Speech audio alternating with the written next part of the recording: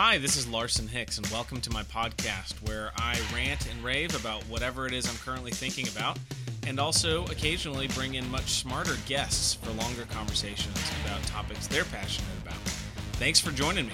Let's get into it.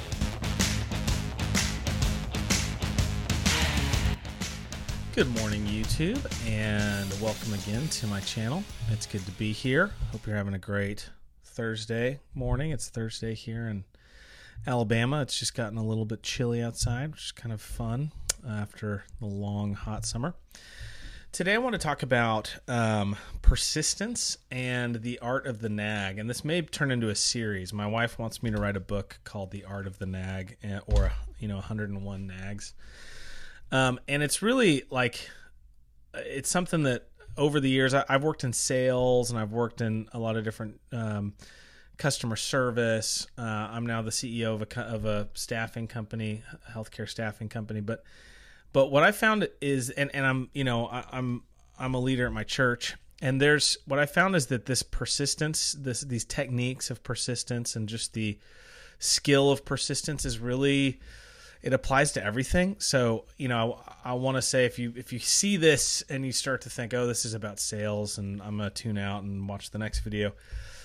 Stick around, and I'm going to try to make this a quicker episode. But I just want to talk really quickly about how profoundly helpful it is to be persistent, and how many times I've won deals, I've gotten people to do things,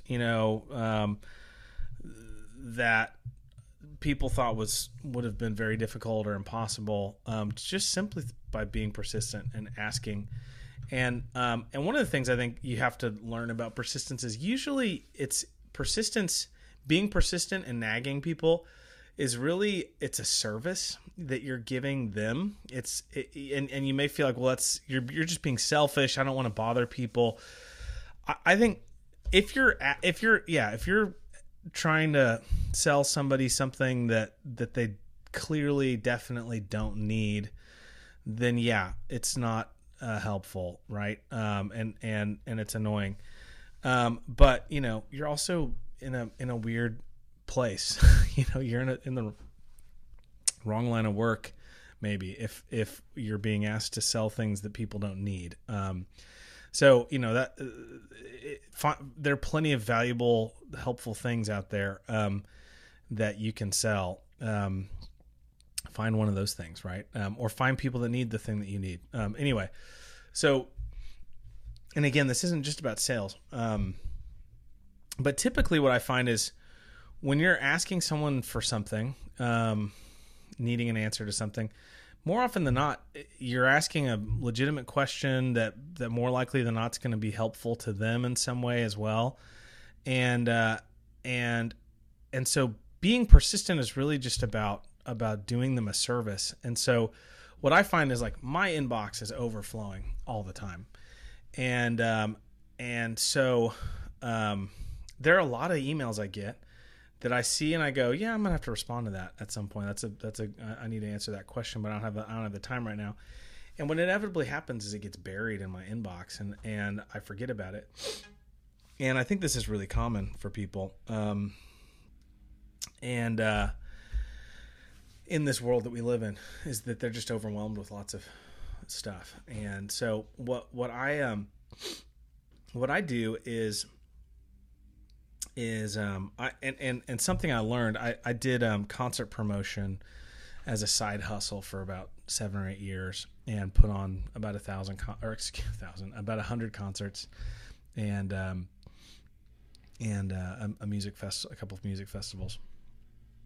And what I found that I picked up from these booking agents who are booking, just hundreds of concerts all the time, is they need to get things done. They need to get things confirmed and contracts signed. And I was really refreshed by these emails that they'd send after we had agreed to a deal.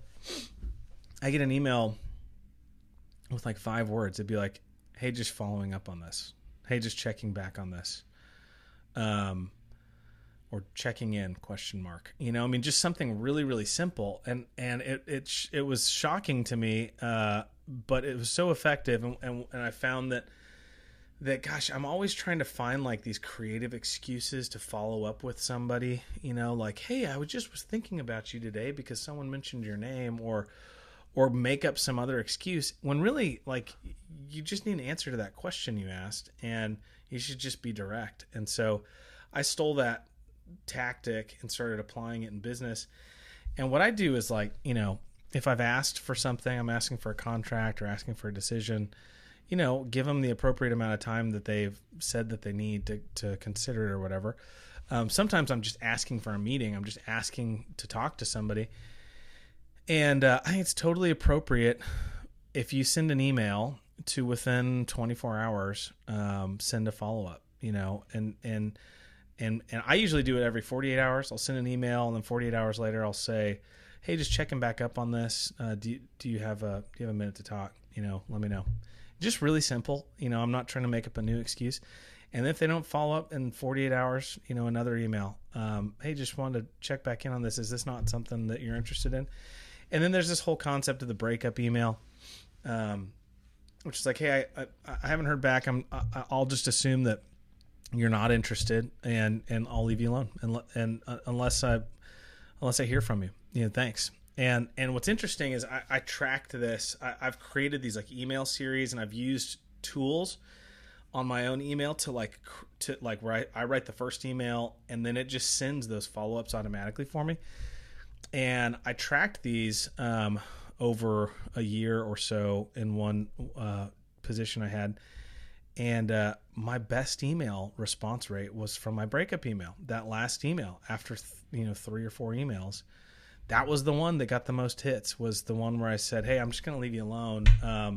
Let me know if you ever need anything. And be like, oh, Larson, sorry. And I also found when I went back and kind of audited it, I had virtually 0 people say, leave me alone.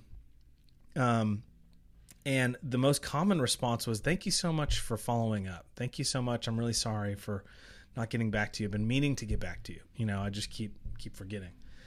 So just an encouragement, be persistent, nag, be creative too. I mean, I've done things like, if I'm friends with a person on LinkedIn or on Facebook, and I've nagged them a bunch and they're not responding, I might like go on one of their posts and like hit like, or a picture and hit like or something, just as like a really simple, subtle, like, hey, I'm still here, So I think there's a lot of stuff like that you can do, but don't be shy about being persistent. It's a service. It's you doing your job well and making sure you're not leaving any stone unturned.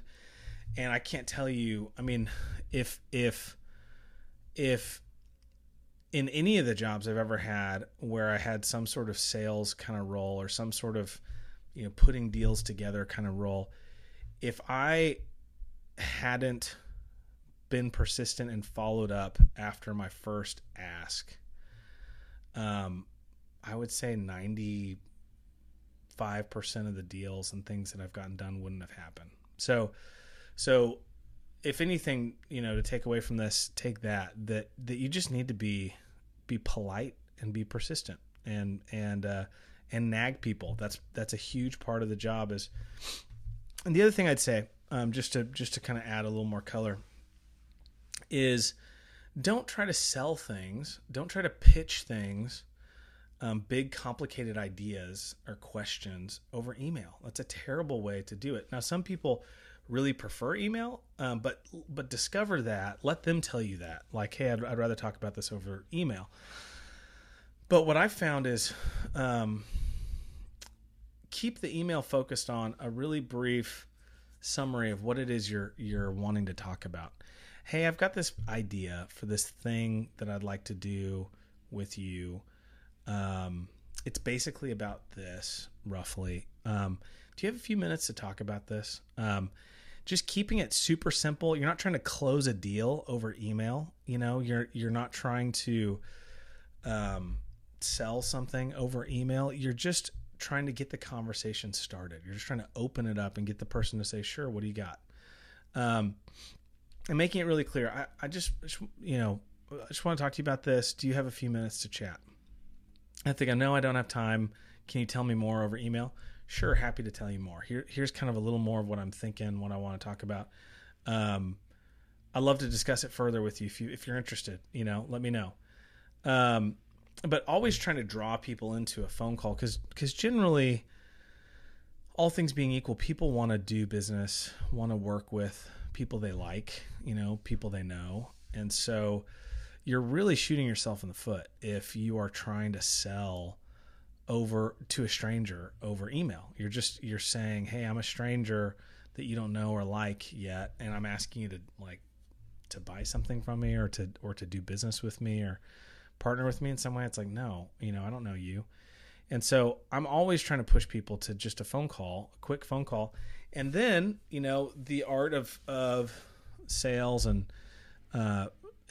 business development is really about becoming friends quickly. And so when you get them on the phone, be respectful of their time. Hey, how much I've got like 15 minutes here. Is that good for you? Or do you need to run? Trying to find some way of gauging sort of what their bandwidth is at the moment. And hey, is this still a good time for you? I know we put this on the calendar, but are you okay? Just letting them know, like, hey, I don't want to sit here and talking while you're distracted and you've got something else you need to get to. And if this isn't a good time, let's just reschedule.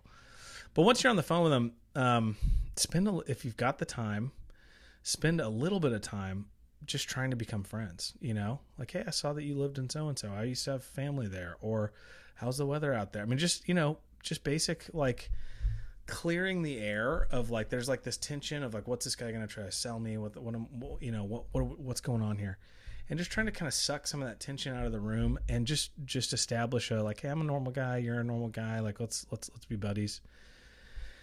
And, if you find out, look for things to find in common. They've got kids. Oh, I've got kids. How old are your kids? Like, your kid doing soccer? Mine's doing soccer right now. Just whatever.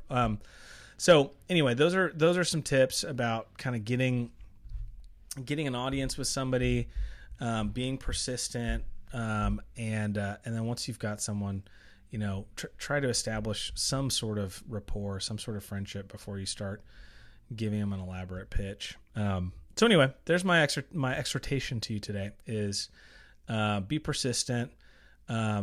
It's not if all you've done is send one email or left one voicemail, you haven't tried. And to act like you've done your job, like, yeah, I tried, I asked, they said no. If you asked the whole question in the email, then you're being lazy. You're not doing the diligence to get to know the person and give yourself the best chance of being heard and understood. And if all you've done is sent one email, you haven't really done anything. It's just not, that's not it. So, just an encouragement. If you're trying to get something done, if you need someone to help you, if you're looking for a favor or whatever it is, don't give up after you've sent one email or even two. Just be persistent. Hit them up a number of times, just making sure.